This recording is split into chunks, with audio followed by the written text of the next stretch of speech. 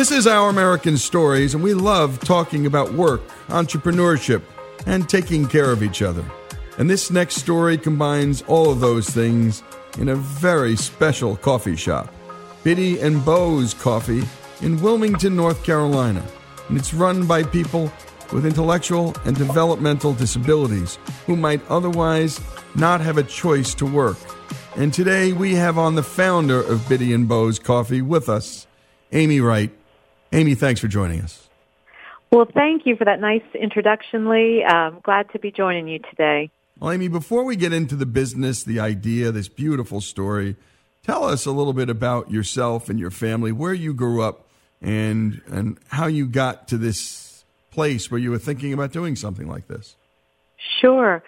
Well, I was born in New Jersey, but I spent very little time there. My family quickly moved on to Erie, Pennsylvania, where I spent through fifth grade. We lived there. And then my family decided to move south, and we settled in Chapel Hill, North Carolina, where I spent the rest of my years through high school. And I'm the oldest of 5 children, so we had a really, fun upbringing, very tight-knit family, and I loved my childhood. And even back then, my parents say I had quite the entrepreneurial spirit, because it was not uncommon for me to host weekend talent shows where the whole neighborhood would get involved, or do little lemonade stands every weekend. So I always loved small business and just trying to try new things and involve my siblings.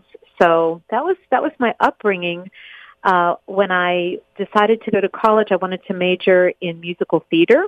I was very into the arts and ended up going to the Cincinnati College Conservatory of Music, where I met Mr. Wright, I like to say, my husband Ben Wright, and I met there during my senior year in college, and we just fell in love instantly. We met in September. We were engaged that New Year's Eve, and we married in May. And after that, we moved directly to New York City because I wanted to pursue acting at that time, and Ben had a professional acting career prior to meeting me, and so moving back to New York City was a no-brainer for him as well. So we moved back to New York. Well, I moved for the first time. He moved back to New York, and we pursued acting careers and did that for a while, and realized that we were spending more time apart than together because of different jobs that came up. And so after about a year and a half of doing that, we decided we were going to settle down in the South, closer to my family, and have kind of a more typical life that way. And so we did that, and we hadn't been there but a few months when Ben's agent called from New York and said, "Do you want to go on a national tour of a show called State Fair?" Which he ended up playing the Pat Boone role in that. Mm-hmm. And he said, "Well, I'm interested, but I'm not leaving my wife again after having spent the first year and a half of our marriage apart from each other so much." So I ended up auditioning for the show, and I got in the show, and we ended up traveling the country doing that. And the show actually ended up going to Broadway, and I had my little taste of Broadway, and kind of checked that box and said, okay, let's start a family. So after that, we ended up back in North Carolina again and started raising a family. And when we ended up back in North Carolina, at that point, we settled in Wilmington. So we've been here in Wilmington, North Carolina, just over 20 years, and started our family here, and have 4 beautiful children, 2 teenage daughters, one that's going off to college this fall. The second one is going to be a senior in high school. And then Bo was born, he'll be 13 in July, so he came along, and then 5 years later, his little sister, Jane, which we ended up calling Biddy because she's so itty-bitty. So our kids range in age from 7 to 18. and I can, share more about them, but I feel I don't want to ramble too much. Let me know. Feel free to rein me in. Tell us. You tell us a little bit about the four of them, what they're interested Yeah. in. They're the joys of your life, and I think it's people who love life and love kids like you do that also love these special needs kids. So talk about those kids of yours. Yeah. So my kids are amazing. Before Bo was born, Ben and I had very little exposure to people with disabilities. Back when I was growing up, the kids who attended the public high school that I attended that had special needs were really kind of tucked away. And so, I look back on those years and I really feel like I missed out on forming some meaningful relationships with people who I would have been great friends with, but just had never been exposed to. And so when Bo came along and he was diagnosed with Down syndrome, Ben and I were paralyzed for a while because we had really never known anybody with Down syndrome and were scared of what we didn't know, and spent a while educating ourselves about the diagnosis. And looking back on that, it was a very scary and embarrassing time, when I look back and I think about how we reacted at first because of what we didn't know. Mm-hmm. And the interesting blessing that followed was that Biddy was born with Down syndrome too. And so by the time we had Biddy's diagnosis, we were so excited because we knew what Down syndrome was and we knew what a blessing Bo was in our lives. And we were ready and just so excited that Biddy was joining our family too, and that she also had Down syndrome. Well, when we come back, you hold that thought right there. When we come back, more with Amy Wright, and that's the founder of Biddy and Bo's Coffee in Wilmington, North Carolina. And already, folks, you're getting a taste for the heart and the soul of this lady. And know that in this country, the chances of a young person and a baby being diagnosed with Down syndrome and coming to live is very low. Upwards of 70% of kids are terminated before they're born. And we like to talk about that here on the show and educate people about the joys and beauty that kids who are born with disabilities can bring to a family and to a community. This is Our American Stories. More with Amy Wright and her wonderful story after these messages.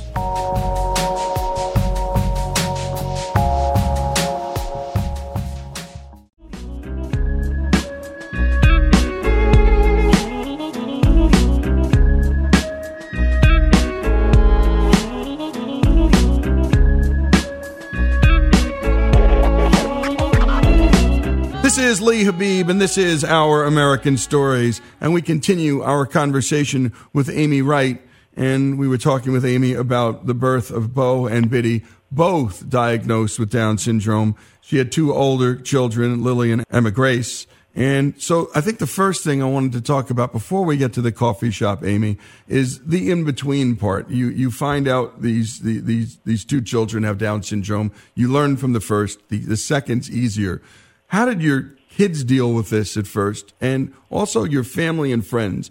Talk about the folks around your family and the reaction to these new children and the new challenges that they were bringing to the family, and also the opportunities and blessings. Right.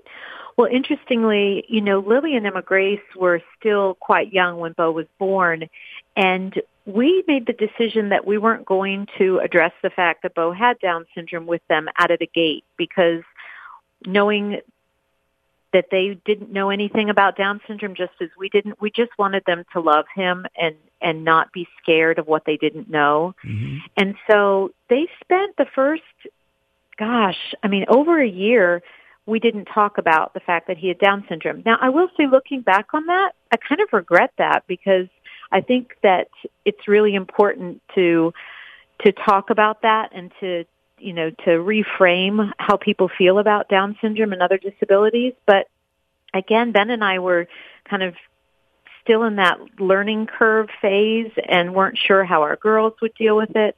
What we found was, they loved Bo just because he was their brother, and it didn't matter, when we did finally talk about the fact that he had Down syndrome, it didn't change anything.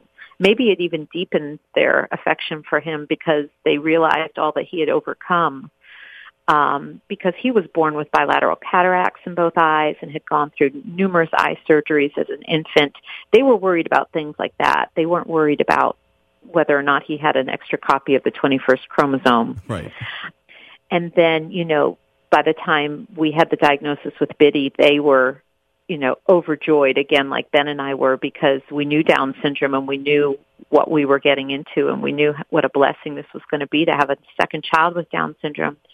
Looking back, I think there were a lot of friends that kind of grieved as Bo was born, and there was a lot of sadness and a lot of condolences, which, looking back again, is is ridiculous. But people around us didn't know Down syndrome either, and I think they were grieving the life that they thought we weren't going to have, as we did for a little while. But just any time you spend time with Bo and Biddy, even as an infant, all of a sudden your perspective changes and you realize that it doesn't matter what the diagnosis is. This child is just created perfectly and beautifully, and there's so much to celebrate. We have found that anybody who spends time with our family, their hearts are changed. And so, and I guess kind of leading to why we opened Biddy and Bo's coffee shop, we wanted to multiply that feeling. We wanted other people to experience not only our kids, but everybody else that has an intellectual disability, so that someday when that parent welcomes their baby into the world and the doctor comes in and says they have Down syndrome, that they don't have that reaction Ben and I had when we welcomed Bo, because they know what Down syndrome is. They've been to Biddy and Bo's coffee. They've met somebody there that works that has just opened their eyes to a whole new world.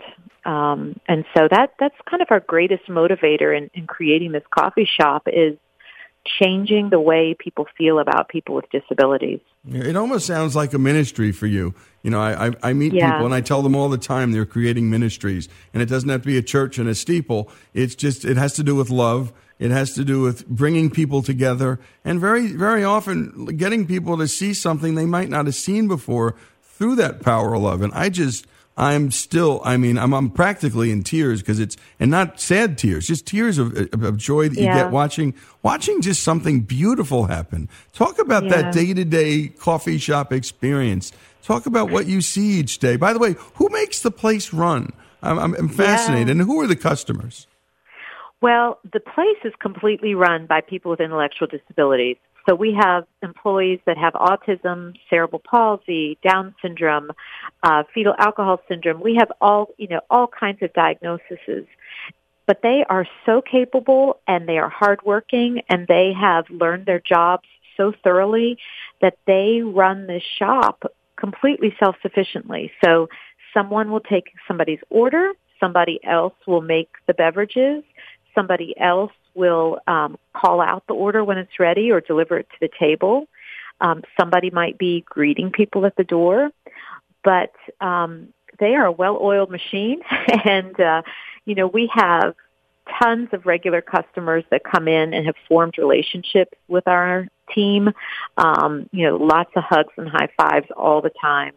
But then we also have this interesting phenomenon of people that are traveling from all over the country, some from outside our country, to come experience what's going on here, because it's really special. That's always a thrill for our team, too, to see, how people, maybe for the first time in their lives, not only are they being treated with respect, but they're being treated like celebrities, like heroes. And, that people recognize them. They come in with their cameras and they want to get pictures and autographs with our team. It is amazing how that changes the way somebody feels about themselves when they feel valued.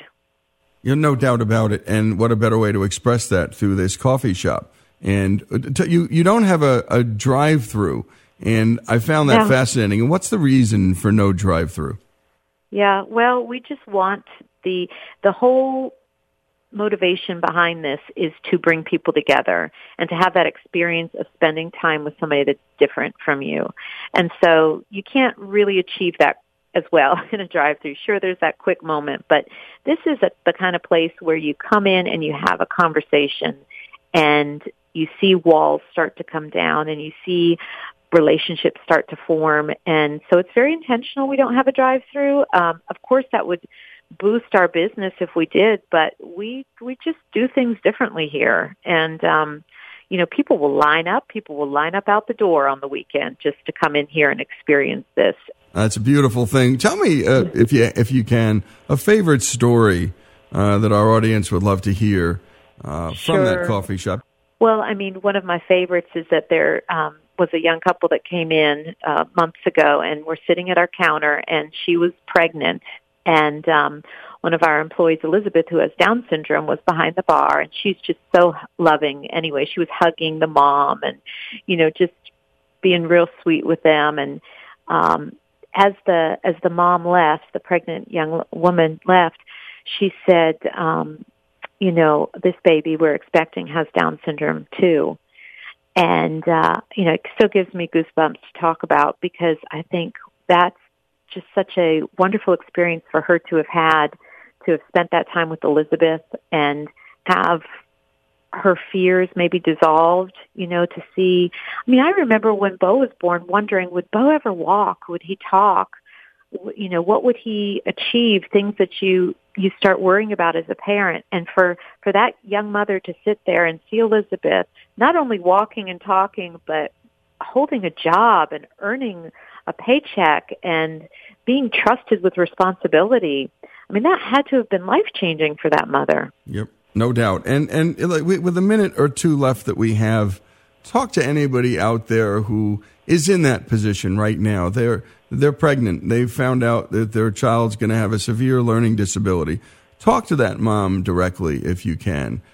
I just would say that, we all have obstacles. We know as life goes on that things can happen to us and change us, whether that is physically or emotionally or spiritually, and it will come when you least expect it.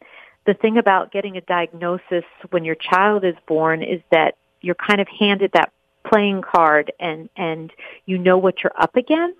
But the reality is, I have all kinds of obstacles I face with my teenage daughters that don't have intellectual disabilities, but there are challenges we face.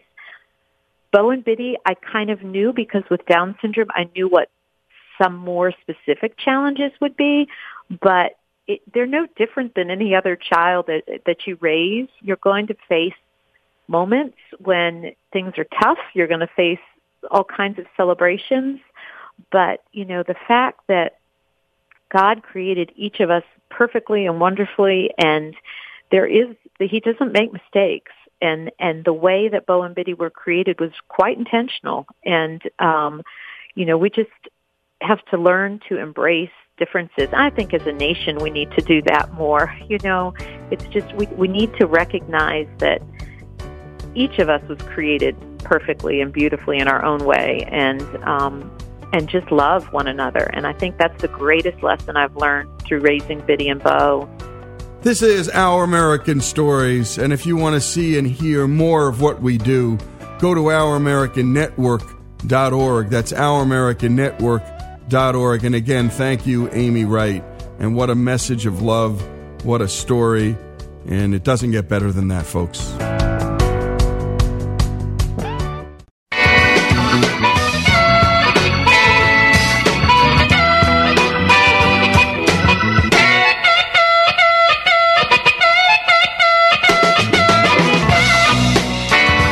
This is Lee Habib, and this is Our American Stories. And now it's time for our This Day in History segment, brought to us by Hillsdale College, the best college in America and the best place in America to learn about the Constitution, our nation's history, the arts, great literature, all the things that matter in life. And if you can't get to Hillsdale, Hillsdale will come to you through their hugely popular online courses at hillsdale.edu. And on this day in history, a man who was born... Well, he was born on this day, and you know him, but then again, you don't. But you'd probably want to say thank you to him after this is all said and done.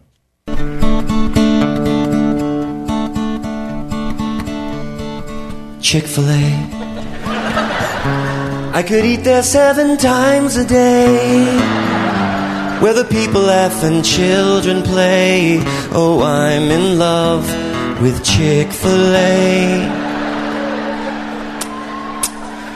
Suddenly, I need waffle fries in front of me, with some nuggets and a large sweet tea. Oh, Chick-fil-A, you set me free.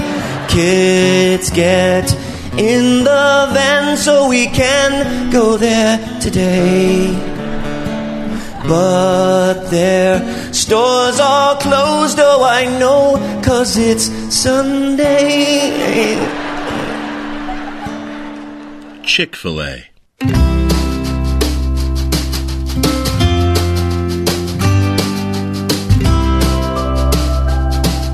The home of the chicken sandwich.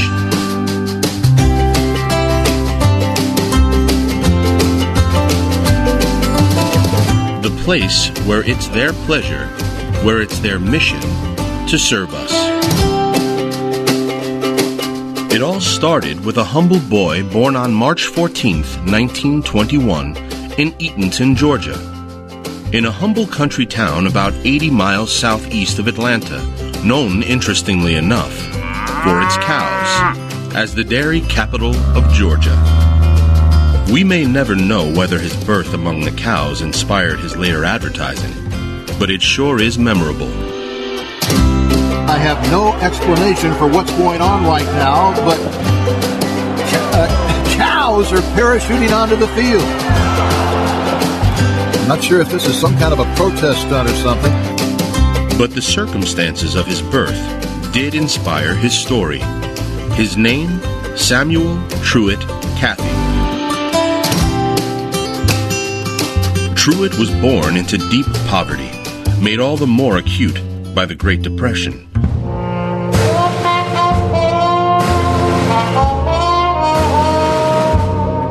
When I was a kid, about the only thing I had to play with was a loose tooth.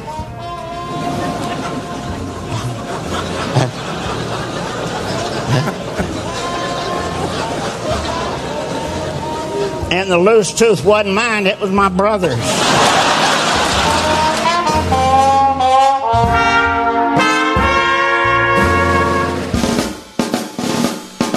Though many lost all hope, others kept searching for opportunity, and the 8-year-old Truett was among them, dreaming up his very first business, selling Cokes in the family front yard. There was a neighbor right across the street. Traditionally, she would come out early morning with a Coke in her hand and sit in that rocking chair and rock for the morning. So she was my target market there to approach her by buying that Cokes from me. This wasn't just any Coke stand on any corner. The Cathys had to make ends meet by running a boarding house, welcoming complete strangers into their home. And the front yard was prime real estate for thirsty boarders. My mom helped me build a little stand out there in the front yard. And we was able to flag down the Coke truck, and he'd give you signs from the Coca-Cola company to put around on your little homemade stand there. And we'd sell a whole case of Coca-Colas, 24 Cokes. So when you sell 24 Cokes for 5 cents a piece and you paid 80 cents for them, you'd recognize a 40-cent profit. But the Cathys' entrepreneurial spirit wouldn't be enough. And in 1935, the family was forced to move to the nation's very first federally funded housing project, Atlanta's Techwood Homes. Truett, now 12 years old, and in new surroundings, again saw opportunity where others didn't. The high-density housing project needed news, and the Atlanta Journal needed to get to its customers. Truett thought he was just the man for the job, setting himself out to prove it to them, and he would, with the newspaper later awarding him for signing up so many first-time customers. But he says he got an even greater reward: daily satisfaction. I think the day of satisfaction is the day that I worked the hardest, the day I got most accomplished. And I think most people that way, when they do something less than what they're capable of doing, it's work. But when they do outstanding job and performance, it's rewarding to them. As Cathy's business grew, so did his needs for being able to reach his new customers. And Cathy attributes this moment in life to the creation of his people-first, service-oriented philosophy. And that 7 years was far more valuable to me than a degree from Harvard, because I learned the importance of taking care of that customer. I was very anxious to take care of that customer. If they wanted the paper put behind the screen door, keep the dog from tearing it up, I'd do that. I'd put it up on in a rocking chair if the people were old and couldn't bend over it. Part of it was that he needed to get the news hot off the press to the customer while it was still warm. A lesson Cathy would no doubt find useful later in his life. But for now, Cathy's paper route job needed his most prized possession. And I realized then if I ever had anything, I had to work for it. So first thing of any consequence that I bought was a bicycle that I paid $4 for. It didn't have any fenders on it, but had round wheels and a good frame, and that was good enough for me. And I never bought anything in my life that I appreciated more than that bicycle, because I had to earn the money for it. In 1946, less than a decade later, Truett set out on his next entrepreneurial challenge, a restaurant. And not just any old restaurant. He later called it the Dwarf House, of all things, named for its limited size. When they did start to work on the place, Ben and Truett got up there and they dug the ditches for the plumbers, and they did everything they could do to help cut down on the expense. It could only hold 10 stools and 4 tables. I was afraid the man was going bankrupt, because people would come in that he knew and said, well, it's on the house. Glad to see you. It was just... he considered a customer as a friend always.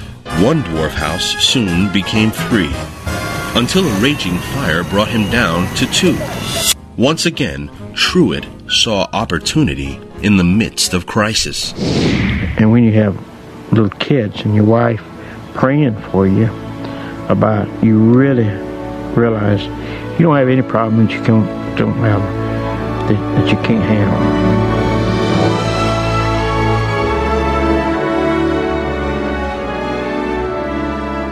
And that's part 1 of this 2-part story on this day in history. Truett Cathy, the founder of Chick-fil-A, who to this day, though not with us, still teaches us about how to serve each other. Part 2 coming up after these messages. This is Lee Habib. This is Our American Stories.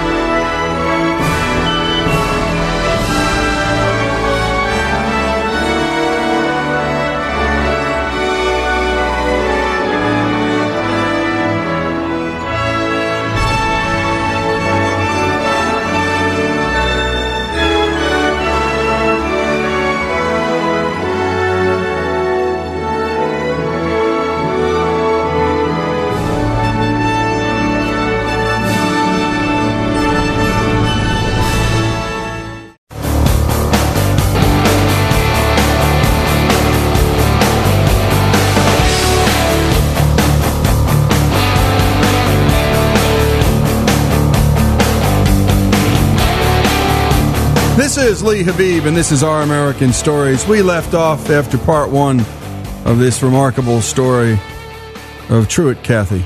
He was born on this day in history, the founder of Chick-fil-A. And let's pick things up where we left off. As the smoke cleared, an idea in his head became clearer too. Go even dwarfier. Open a fast food restaurant in its place. He was one of the first in town, but his customers and neighbors were pretty reluctant customers when he reopened in 1961. But then again, they hadn't yet tried the new addition to Truett's menu, what he called a Chick-fil-A. Mother always would salt and pepper the chicken and put it in the refrigerator overnight. She never just served the chicken then. And so that got him onto the marinating, see. And over the next 4 years, he would perfect the recipe using the skills he learned in his family's boarding house. People tell me, Truett, there's nothing so great about taking the bone off the chicken breast and putting it in between two pieces of bread and serving it. And I said, I realized that, a simple idea, and that's the reason I was able to do this, because it was so simple. Now, Truett, if you talk with him, has this homespun folksiness about him. That may be the only thing about Truett that people might misjudge. He is very bright. As a matter of fact, I think he's a genius. In 1967, the Chick-fil-A sandwich was expanded into a full line of food, and so would where you could find it, becoming the very first fast food restaurant in America to be in a mall. I had a gift shop in Greenbrier Mall, the first enclosed mall in Atlanta. And so Truett's little brain had been running double time, and he came out and said, Glass, what do you think about putting a Chick-fil-A place out here? 384 square feet there at Greenbrier Mall, literally a hole in the wall. Place took off with a bang. And so he was the beginning of food in the malls. Quite a breakthrough, especially for us shoppers. But not all the mall owners were as thrilled. Truett had always closed his restaurants on the Lord's Day, Sundays.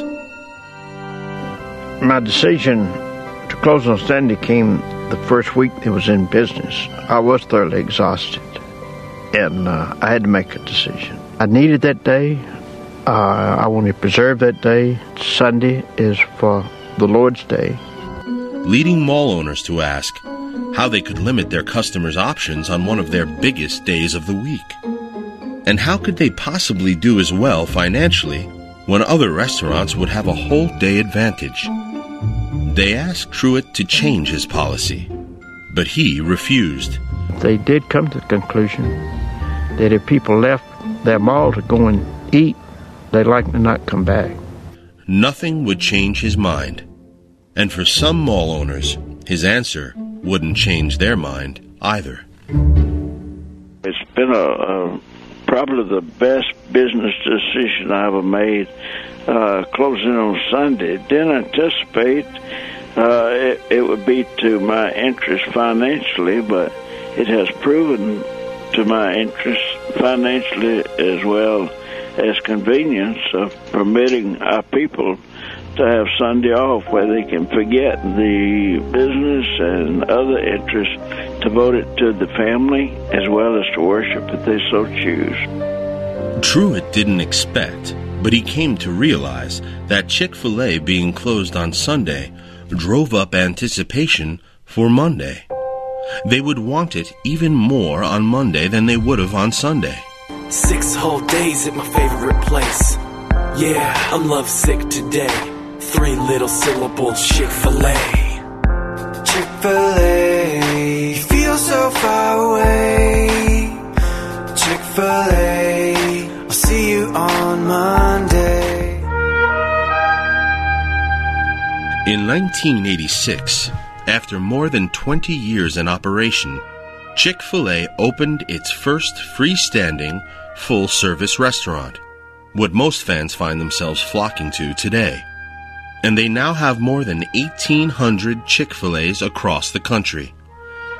When you walk into one of them, you know you'll always have a terrific chicken sandwich, and maybe even a delicious milkshake.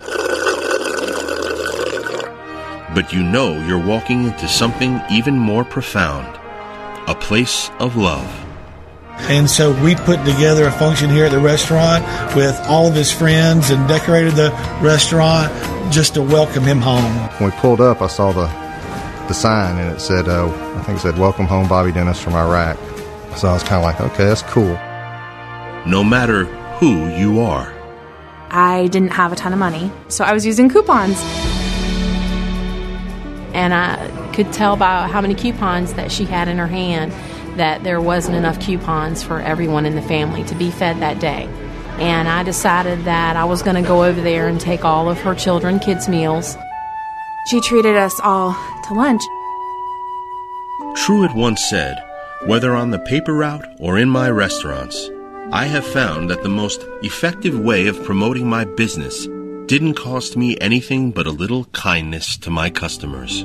I remember in the 70s, I asked him, I said, "Truett, why do you keep doing this? You don't need the money. Why do you want to continue to grow?" And he looked at me and smiled and said, "The more I grow, the more people I get to meet and the more influence I can be." And that's when I realized the money's a byproduct of what he's doing with the company. Here's Deanne Turner, Chick-fil-A's Vice President of Corporate Talent and mentee of Truett Cathy, speaking with our own Lee Habib. He started out, he used to tell his franchisees there were 3 rules. Don't open on Sunday, don't change the menu, and put the money in the bank. and that's how the phrase "it's my pleasure" came about. It was one of Truett's few edicts. And he actually made that an edict to the chain, asking our team members not only to greet guests in that way when they said thank you, to say "it's my pleasure," but also to fulfill "it's my pleasure" kind of service. It all comes from Truett.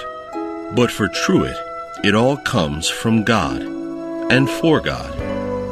I hope and pray in to goodness that I can have the same kind of influence on my children that Dad and Mother had on us, to carry on the message of what a happy home is really all about, and trying to recreate that of love and respect for each other, for each member of the family, to carry on a message of good business ethics and how to operate a business on biblical principles, how to use that business as a platform to touch the lives of other people, carry on a message of how to be a faithful steward of all that God's entrusted. Chick-fil-A's corporate purpose reads, "To glorify God by being a faithful steward of all that is entrusted to us, to have a positive influence on all who come in contact with Chick-fil-A."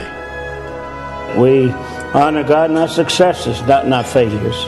I think He designed all of us to be a winner because He gave us an insight to, we all want to be somebody and achieve something noteworthy in our lifetime. So that's God's gift to us, that He wants it, and the only thing He requests to do is believe in the Lord Jesus Christ. Truett Cathy. This day in history. If you lined up all the restaurants where I've eaten all my life, give me $5 and some napkins, a plastic fork, a plastic knife. Then you gave me the choice to pick where I'd eat today. That's a real easy decision, one that's not too tough to make. I would proudly go for some waffle fries and a jumbo-sized sweet tea. And Greg, great job on that. Just superb work. And the team here just always continues to surprise all of us. But in the end, we're doing what Truett asks all of us to do, and that's serve. And we here at American Stories, well, we try and serve the stories and serve you with a little bit of dose of good news every day, in a day filled with bad news and cynicism. You'll get none of that here. And by the way, this is all brought to you by our great sponsors at Hillsdale College, where, by the way, one of our guests here, John, had pointed out, we've got to make sure that people know that when you go to hillsdale.edu and you sign up for the courses there, they're free. And they're not just free. They are some of the best professors in the world. Each year, I go to Hillsdale personally. I went to a great law school, the University of Virginia. And every time I go to Hillsdale, I learn something from the undergraduates, not just from the great professors, but from the undergraduates themselves, their dedication, their work ethos, and their talent and intelligence, and the way that staff and faculty, they don't drive their kids, they inspire their kids. And that is something we need more of in this life. Inspiration. This is Lee Habib. This is Our American Stories. And you can catch all of this on OurAmericanNetwork.org. That's OurAmericanNetwork.org.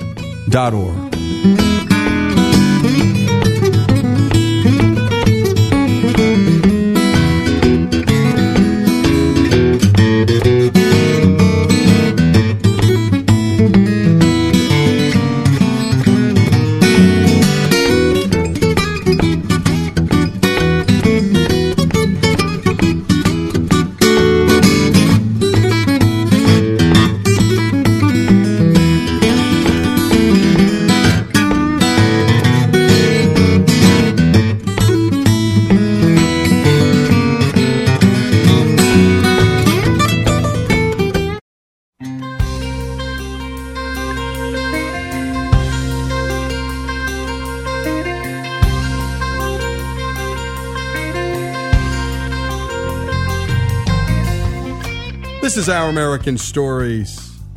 And now it's time for our This Day in History segment, as always, brought to us by the great folks at Hillsdale College.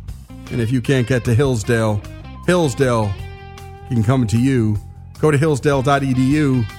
They've got 17 terrific courses online for you and the family. And on this day in history, in 1879, Albert Einstein was born. This is a man whose name has become synonymous with the word genius. But who was he? How did his mind work? And perhaps most important, what can we all learn from him? Walter Isaacson was so intrigued by these questions that he spent over 700 pages trying to answer them in his definitive biography of Einstein. Prior to leading the Aspen Institute, Isaacson ran Time magazine and CNN. Among his other books are biographies of Henry Kissinger, Benjamin Franklin, and Steve Jobs. As we've done with so many other great authors, let's spend some time with Walter Isaacson on the life and the mind of Albert Einstein. So, considering how we now use this word, Einstein, was the young Albert a brilliant and ideal student from day one? He was very slow in learning how to talk, so slow that his parents consulted a doctor. And the family maid, this is growing up in Germany, dubbed him Der Doppertie, which means the dopey one. He was also somewhat of a rebel.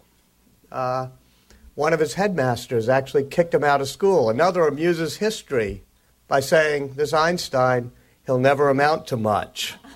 I do think that all of those qualities made Einstein the patron saint of distracted school kids everywhere. You see his posters, of course, among every school kid who thinks of himself as a rebel, or slow in learning how to talk. But I also think that these qualities are among the qualities that helped make Albert Einstein a genius. First of all, his slow verbal ability. He was slow in learning how to talk, so he thought in pictures. He used to do what he called thought experiments. It's what you and I call daydreaming when we're not Einstein, but for him it was called a thought experiment. And it made him imagine things, like what would it be like to ride alongside a light beam, or to be in an elevator accelerating in space where there was no gravity, or being in a train with lightning striking on both ends. And that's what he excelled in, thought pictures, rather than complex mathematical formulas when he was a kid. Aside from being a bit of a rebellious student, young Einstein was also remarkable for how he marveled at what most everyone else took for granted. His father gave him a compass at age 5 when Einstein was sick in bed one day. And Einstein said his hands trembled as he just watched why the needle kept pointing north. There had to be some unseen thing in the universe making this happen. I mean, you and I probably remember getting a compass as a kid, but, you know, we didn't sit there and marvel at something that seemed relatively mundane. But he said he learned so slowly that even things like space and time and fields, electromagnetic fields, fascinated him. Perhaps it's this picture of young Einstein as a daydreamer utterly enthralled by the universe around him, that led to the myth that he flunked math class. But did he? That would be great. It would be wonderful for the irony of history. But no, he was actually very good in math. Even as a kid, he was teaching himself algebra, coming up with his own Pythagorean proof of the Pythagorean theorem by picturing a triangle and picturing a larger triangle and realizing that Pythagoras had to be right. Every now and then, my daughter Betsy, when she's 16, she was doing algebra. And she got one of the questions wrong on her homework and was trying to figure it out. And I said, well, just look at it. If the line is, x plus 2y squared and you double it, it's got to slope upward. You don't have it right. It's got to slope upward. So what do you mean? I said, well, algebra, math, is just sort of the brushstrokes that the good Lord uses to paint the wonders of the universe. It actually refers to things in reality.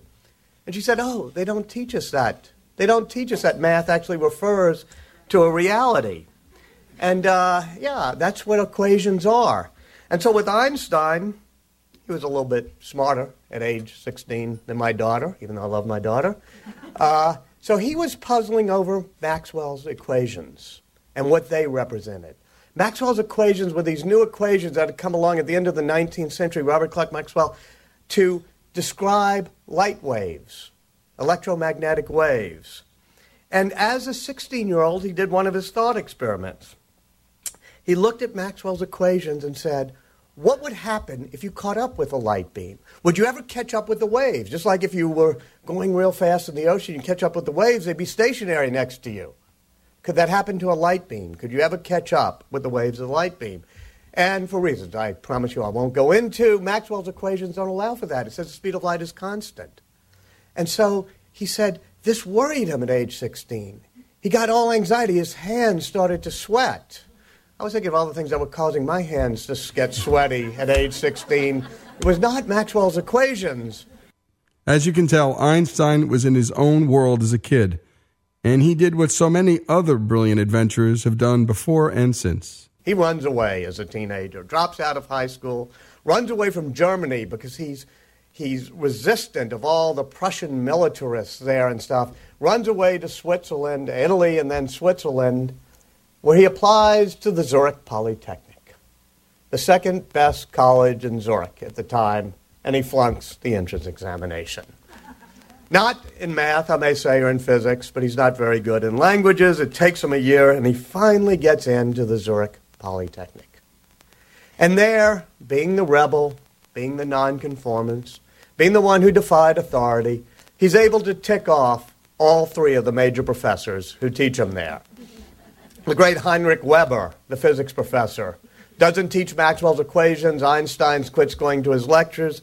And then it doesn't call him Herr Professor, calls him Herr Weber, which is considered degrading. And so Weber, it feels very alienated from him.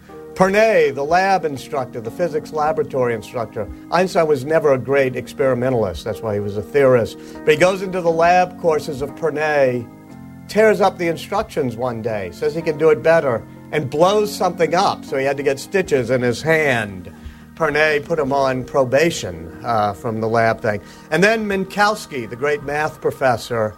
Once again, we have a guy who gets to amuse history by saying and putting in writing that Albert Einstein is a lazy dog and not a good mathematician.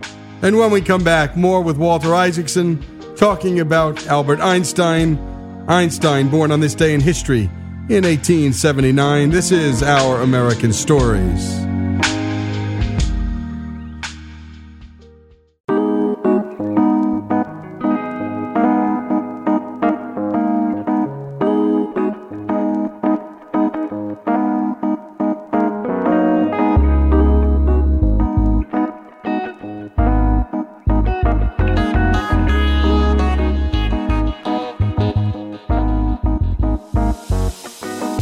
This is Our American Stories, celebrating the life of Albert Einstein, born on this day in history in 1879. No better person to celebrate it with than Walter Isaacson, who wrote the definitive biography of Albert Einstein. Walter, a terrific writer who also has written great biographies of Benjamin Franklin and Steve Jobs. We were just hearing about Einstein's adventures and misadventures in college. Sure, he managed to tick off all 3 major professors because he thought he knew better than them, but he did eventually get a degree. And so when he finally does graduate from the Zurich Polytech, he does all right, does pretty well in his grades, but he's the only graduate in his section of the Zurich Polytechnic who can't get a job. Can't get an assistant professorship, can't get a fellowship, can't get a teaching assistantship, can't even get a job teaching high school, which he tries to get. In fact, he floods Europe, Germany, Switzerland, Italy, with letters, job applications, finally buys some postcards. And the postcards are the ones with the little detachable thing for the return postcard, so that people could at least give him an answer. And most of them don't even bother to reply. In fact, one of them in Ostend in Holland, it's now in the History of Science Museum, the postcard Einstein sent looking for a job. I think they'd be slightly embarrassed since they didn't even reply. But he couldn't get a job. Finally, with the help of a friend, he gets a job as a third-class examiner in the patent office in Bern, Switzerland, working on a stool 6 days a week, examining patents. But lest we feel sorry for him, I actually think working in the patent office was one of the reasons he was able to come up with some of his theories. Had he been an acolyte in the academy, had he been a junior professor at a university, he would have to turn out safe papers and appeal to the professors there. Instead, he was looking at patent applications, and once again, not daydreaming, thought experiments, he got to call them, doing thought experiments about what it was really like, some of these things that people were applying for patents for. How did they work? What was the physical reality underneath it? He was taught to be skeptical by his boss, taught never to trust any premise, always look at the underlying premises. And the types of devices he mainly looked at were devices that would synchronize clocks, because Switzerland had gone into standard time zones.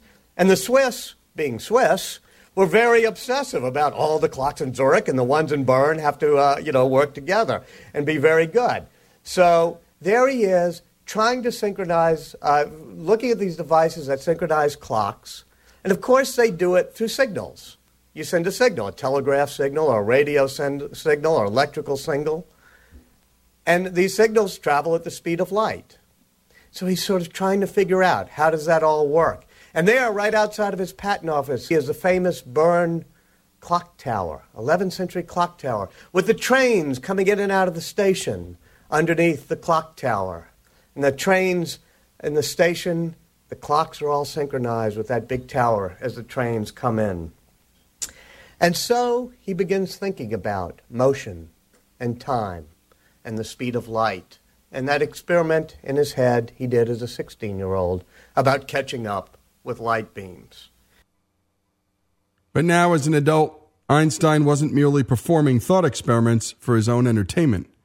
He was also writing papers and corresponding with other brilliant minds. He writes a letter to a friend. He has really close friends and stuff. And fortunately, one of them, Conrad Habicht, is a very close friend of his, and they form the Olympia Academy, where they get drunk or eat a lot together and talk philosophy. But Conrad moves away for a month, which is really good for the history of science, because Einstein gets to write him a letter. Typically of Einstein, it's an impertinent letter. Calls him, "You frozen whale, you smoked canned dried piece of soul. Why haven't you sent me your dissertation?"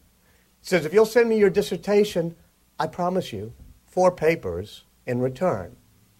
This is a guy 6 days a week working at the patent office on the stool, but when people aren't looking, on the side, in the evening, he's writing papers about physics.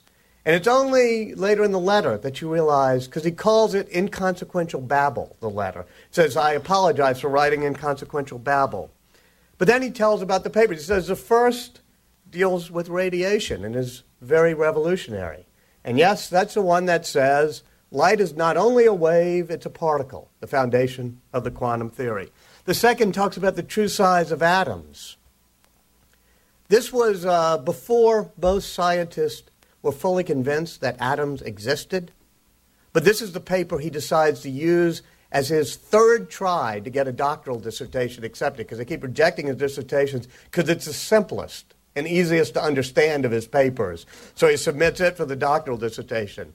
Another one deals with Brownian motion, which is why particles in water seem to, or in liquid, sort of flicker around.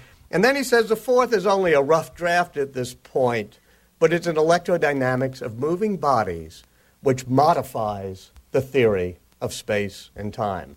It's a lot more than inconsequential babble, that's for sure.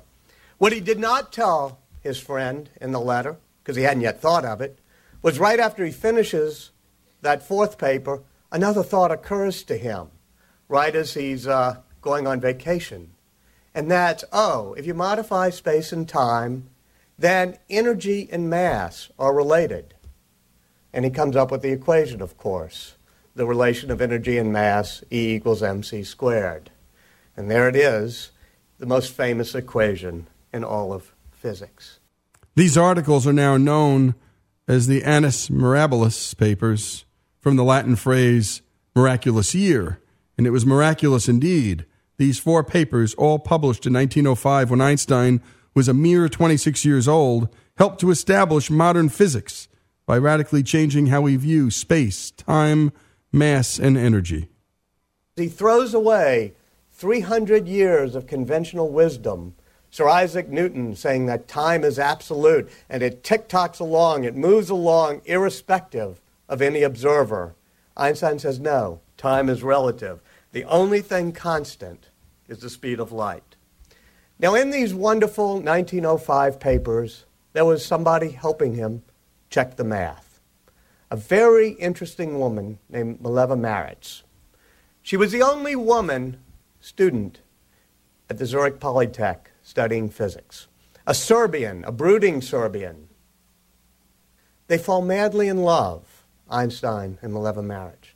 Even though she's older, she has a limp, she's somewhat of a depressive, it's a immediate romance. They go off to Lake Como on a vacation right after they get to college and have an illegitimate daughter. Lost to history, put up for adoption probably in Serbia, probably died of scarlet fever. And then a few years later, finally, when he can get the job at the patent office, he's finally able to marry her. And they have 2 children together. And she's putting up with him, helping him check his math, helping with the papers. But eventually, they drift apart. It's a very human story of Einstein. Very passionate man, not the cold and aloof professor you've been led to believe. So finally, he says to her, because he can't really afford a divorce, he says, one of these days, one of those papers will win the Nobel Prize. Now, nobody had hardly done much with the papers. He couldn't even get an academic job even after he published the papers for a few years. He says, one of these days it'll win the Nobel Prize. If you give me a divorce, you will get the money. Now, that's a lot of money, the Nobel Prize. Nowadays, it's more than $1 million. She's smart. She takes a week. She calculates the odds. She consults with a physicist and a lawyer and a chemist. And she takes the deal. Now, it's not until 1922 that they announce that he's won the Nobel Prize. But Mileva Maric gets the money and buys 3 apartment buildings in Zurich. In the meantime, Einstein has fallen in love with his first cousin. This is a great soap opera, this tale. He and Mileva Maric have 2 sons. The divorce is kind of messy because he hasn't won the Nobel Prize yet.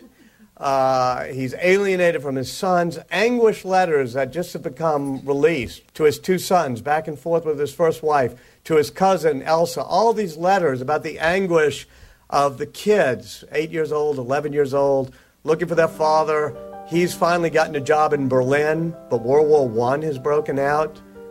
Mileva and the children have moved back to Switzerland. He can't cross the border that often. And even as he's having this anguished personal time with his children, his first wife, falling for his cousin, not quite married to her yet, he's trying to generalize his great theory of relativity. And never a dull moment with Einstein. More on his life with biographer Walter Isaacson when we come back. On this day in history, Albert Einstein was born in 1879. This is Our American Stories.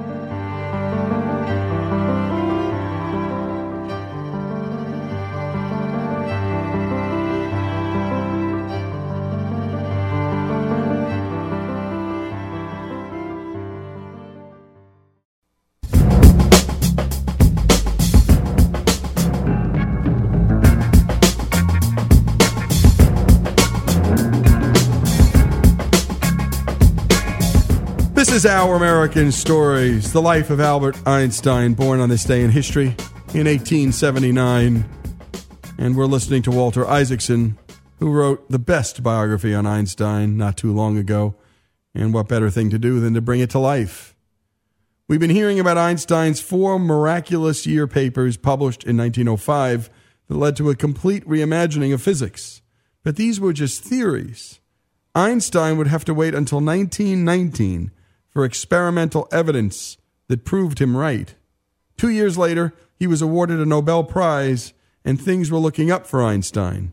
But not all was well in Europe in the 1920s. As this anti-Semitism is arising, as I said, Einstein is not a conformist.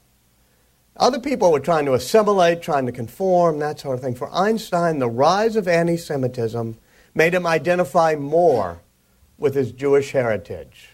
He believed in God, he believed in God's spirit in the universe, but he hadn't been very practicing in terms of his Judaism. But then in the 1920s, as anti-Semitism rises, he decides to align himself politically with the Zionist movement and Judaism simply because he doesn't like people being oppressed. He believes in free minds and free thoughts. In fact, he comes to America the first time, 1921, with Chaim Weizmann. They ask, when they arrive, there's 10,000 people meeting him at the Battery. And they ask Weizmann, did he understand the theory of the relativity? And he says, on the way over, Professor Einstein explained to me many, many times, and by the time we got here, I was convinced he understood it. Anyway, there are parades all over the place. This is a theoretical physicist, but they're parading him up from the Battery.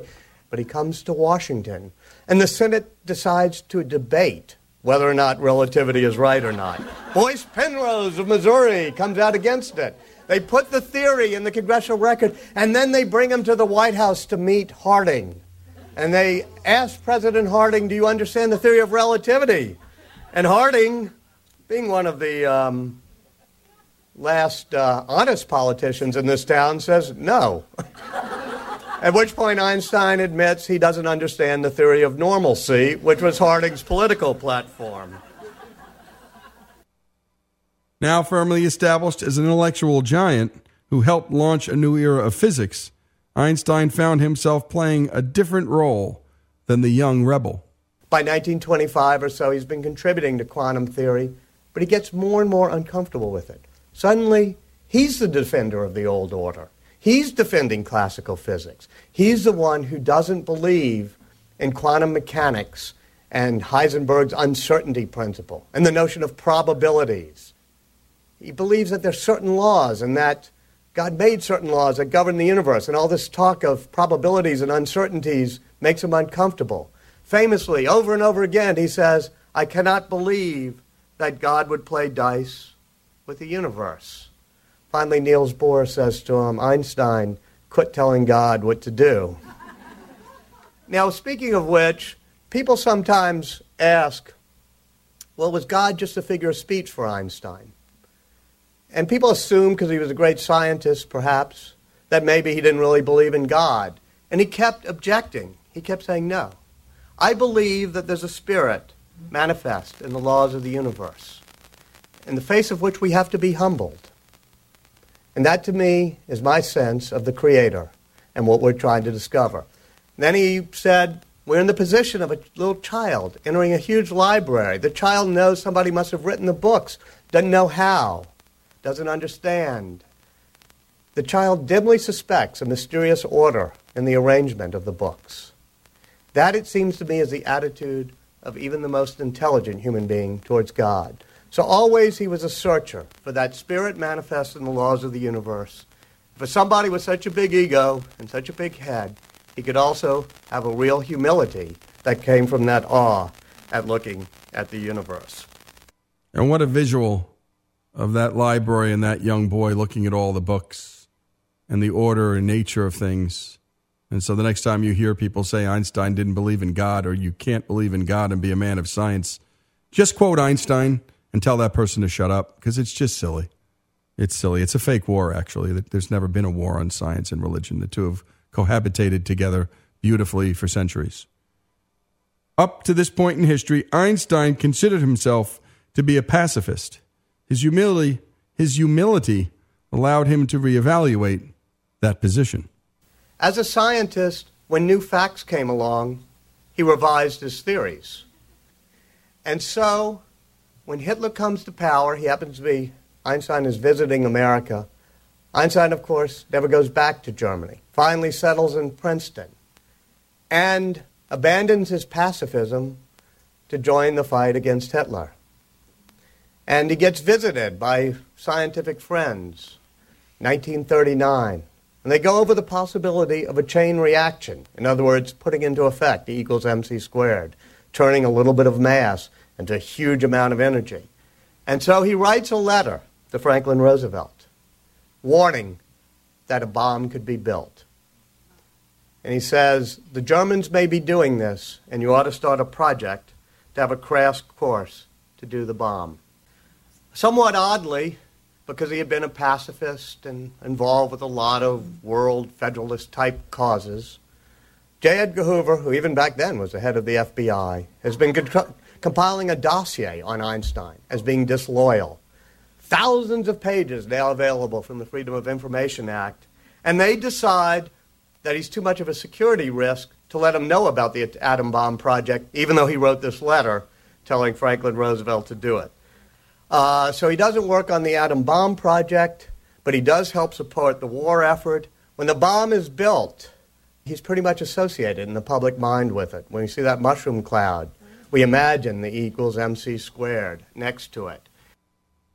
Einstein stayed in the United States and spent the rest of his life engaged in everything from scholarship to civil rights advocacy to the appreciation of music.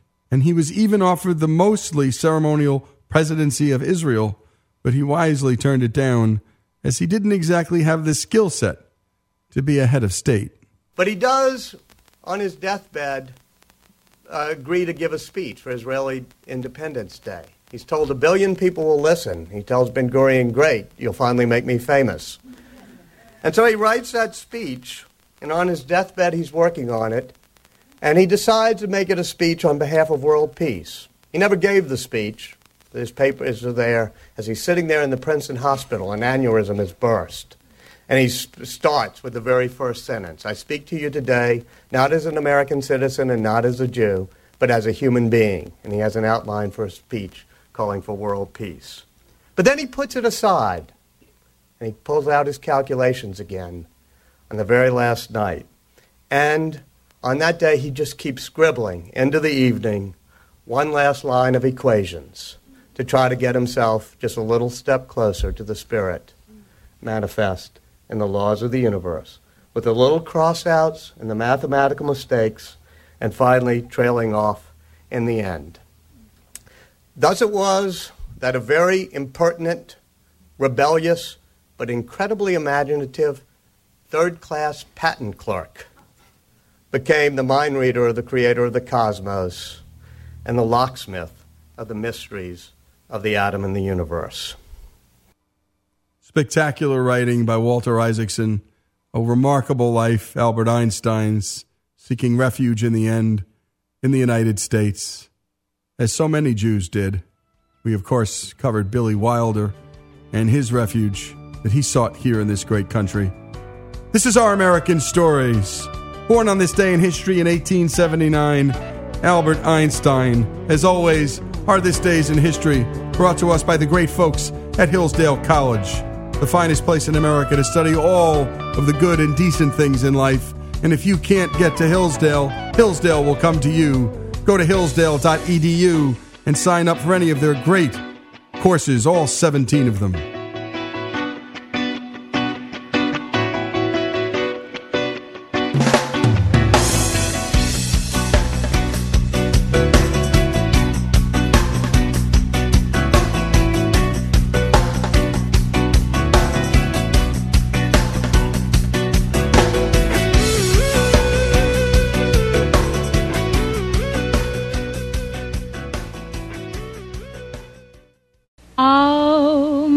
Is that doggy in the window?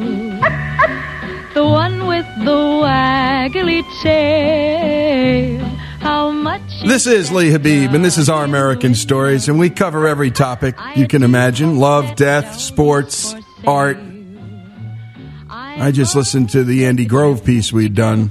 What a life this man led, leading Intel, leading the microprocessor and microchip revolution, and lowering the cost of everything and making it faster and better and ushering in, well, everything we use, practically, that we love in terms of technology. Andy Grove used. Go to ouramericannetwork.org.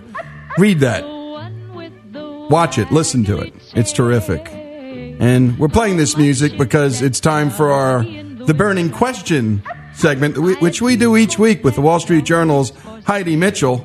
And the burning question at the Journal, with those great journalists and those deep thinkers and those incredible writers and these well-trained, seasoned veteran journalists, is, can kissing your dog make you sick? And I got to tell you, I can't wait to hear the answer to this one, Heidi. Thanks for joining us.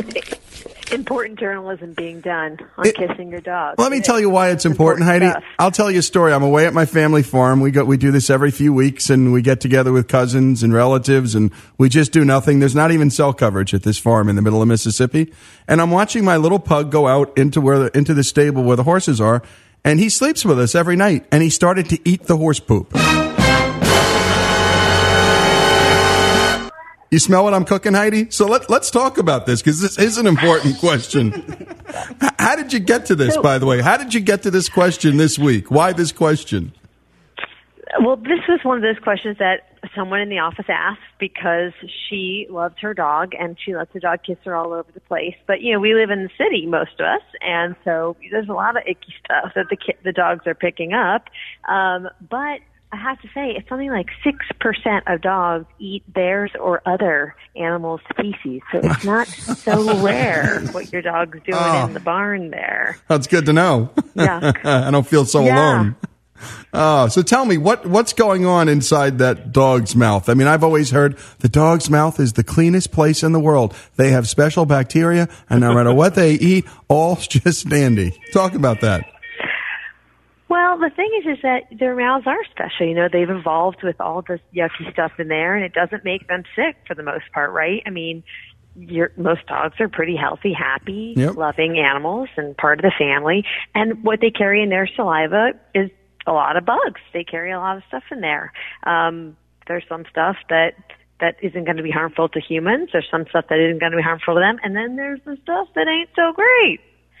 And those are the things that doctors worry about. Yeah, I can imagine. So you talk to someone named Dr. Sykes, the interim director of the Veterinary Medical Teaching Hospital at UC Davis. And this is where the journalism comes in, because you've got this burning question that may seem silly, but it leads you down some pretty interesting paths. So what do you learn about... Oh, it's amazing, because there's experts in everything. That's right. That's right. That's right. They devote their whole lives to studying these things. Well, it's good to know that this doesn't make our dog sick, but the question becomes, does it make us sick? So what does he have to tell us, Dr. Sykes, about your burning question? So it's a she, but she has lots to say about it. So the most crucial things you need to think about are Campylobacter, which is a food poisoning agent, Giardia, which can cause diarrhea. You've probably heard of Giardia, and Salmonella, which is, you know, an organism that affects the gut and makes you have to take a couple days off work, or at least not be in public for very long. And all those are just stomach ailments. They're really probably not going to kill you. They might cause dehydration and lots of diarrhea and pain in the gut. But if your dog is licking you all over your face and getting that saliva in your mouth, you know, you can catch that stuff. But it can get worse than that, which is, I can't even pronounce these words, but capnocytophagia canimorsis and Pasteurella multisota. And those are, they can get into your bloodstream, and they can even cause, occasionally, meningitis, which can kill you. Yeah, that's not good. And so basically he's saying, if you're going to kiss the dog or let the dog kiss you, not on the mouth, and leave open wounds alone, and don't let the hound your wound, basically. So this is something totally disgusting to me, because she spent a lot of time speaking to me about not letting your dog lick your open wounds. And I was shocked that people would even do that. I mean, I guess if it's a little scratch, maybe you're like, oh, that kind of feels good. But an open gaping wound just sounds totally disgusting. And if you look on the comments on the page that we posted it on the Journal, a lot of people talk about their dogs licking their open wounds, that, it'll cure it and help it heal faster. I mean, it's not going to help. It's an open wound, and then you're filling it with all these bacteria that you're already trying to fight an infection, and then there's all the stuff that's coming in, bacteria and little organisms.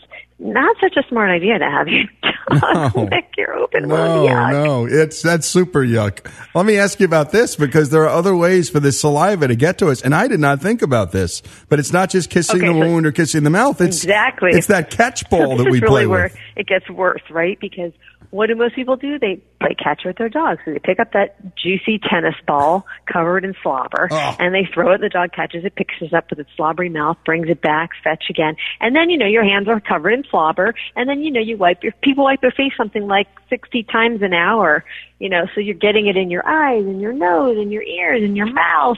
It's all that slobber is going somewhere into your body. So, you should maybe carry some Purell or wash your hands after, or just try to be cautious of wiping your face when you're playing with your dog. Yep. And one thing I wanted to ask you is, you write in your piece about, getting infected by your canine. I mean, ultimately this can happen, as you were just describing in the piece. What do you do if you are infected by your canine?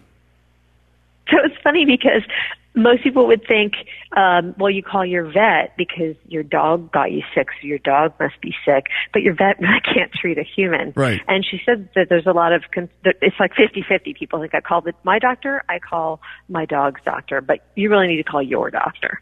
So your doctor's the only one that can prescribe antibiotics or whatever needs to be done to get rid of these bugs in your body that you got from your dog. You have a couple of, there are some comments, obviously, and the joys of modern journalism is doing anything in public is that you're going to hear from folks. And one person, Georgianne Mark Miller, wrote, "Canine blaming is bigotry. The authors are people privileged. Don't need no vet-splaining." Ouch. So for the people who think you're hating on the pups, what do you got to say for yourself? You got some explaining to do. Well, first of all, you got to never read those comments if you write these columns, because they're all filled with, these people a lot of time on their hands. I know. And they always say mean things. But there are people who are, I'm sure, loving up their dogs and sleeping with their dogs. And, they are part of their family, and I get that. I'm not a dog owner myself, but I get they love their dogs, and nobody likes to hear that your dog's carrying germs. But look, my kids are carrying germs too, so I got to wash my hands when they come home too. So exactly. It's everywhere, right? Yeah, it's what is really strange though, Heidi, is my wife watched the dog eat the poop and has watched this before and allows this dog to sleep with us and kiss him. If I went out and ate poop, my wife would not let me kiss her. Why the discrimination against the human? This human hating. That's what I want to know, Heidi. There is the flip side of the coin. Some people do believe, it's called the hygiene hypothesis, that the more exposure you have to yucky, dirty germs, the more your immune system is going to build up. That's and right. Then not react when it comes in contact with other foreign objects. So, there's research being done on that right now, but it's not conclusive yet. But she might have something there. She might have something there. Otherwise healthy. I mean, pretty much what Dr. Sykes worries about is children under 5 and people over 65. Right. And also people who are already immunocompromised, like a pregnant woman or, a drug user or someone who has cancer. So if you're healthy, you're occasionally getting licked by your dog, even your dog that's eating the poop in the barn, maybe you're going to be okay. That's right. Hey, let me read you another maybe one. Don't kiss your wife. That's right. Exactly. Let me read one from Ian Andrews for you. 5 dogs occupy my bed. 5 dogs kiss me throughout every day, every week of the year. So far, so good. Also, this is my 4th generation of pups. I treat them all the same. They get to kiss me and sleep next to me in bed. They're better than girlfriends or wives, as they don't complain about us and any BS. So there you go. You really tapped a nerve with this one, didn't you, Heidi? Oh, they hate me. They all hate me. They hate you. Hey, Heidi, when you guys are sitting around, how does this happen? Do you have a consensus? Do you have a group meeting and say that's the one? How does the subject get picked each week? Sometimes it's just like we're sitting around. Sometimes my husband will email me something from work and be like, "Oh, I need to know, is a stand-up desk better?" or I'm driving in the car for 6 hours and I'm like, my back really hurts. Is there a better way to stretch my back? And they're like, that's a great burning question. Right. Sometimes they're like, it's getting hot, it's getting cold. Should I worry about my wet hair? So it varies. Sometimes we get emails. Anybody can email in burning@wsj.com. They can mail in their questions, and we can have that random question you never thought to ask answered by an expert. Well, Heidi, I appreciate what you're doing. It's just fun to do this. And I think next week we were discussing this. So we're building a pool at our house. And if you remember, there was always that wives' tale. You eat a tuna fish sandwich, you got to wait a half hour. You eat a roast beef sandwich, you got to wait 45 minutes before you can swim. And there was always this one person at the pool who knew exactly how long you had to wait before you could actually go in the pool. I think that may be one of our burning questions. Not that I want to impose on you, but every once in a while we think these thoughts too. Now you got us thinking about these things. When it gets a little bit warmer, we will circle back on that one. Awesome. Well, Heidi, thanks so much for joining us. We appreciate it, and come back each week, please. Thanks, Lee. Take care. You bet. Enjoy. This is Lee Habib, and this is Our American Stories. The burning question: can kissing your dog make you sick? And I just keep thinking about my dog in that barn, and that makes me sick just thinking about it. This is Lee Habib. This is Our American Stories. More after this.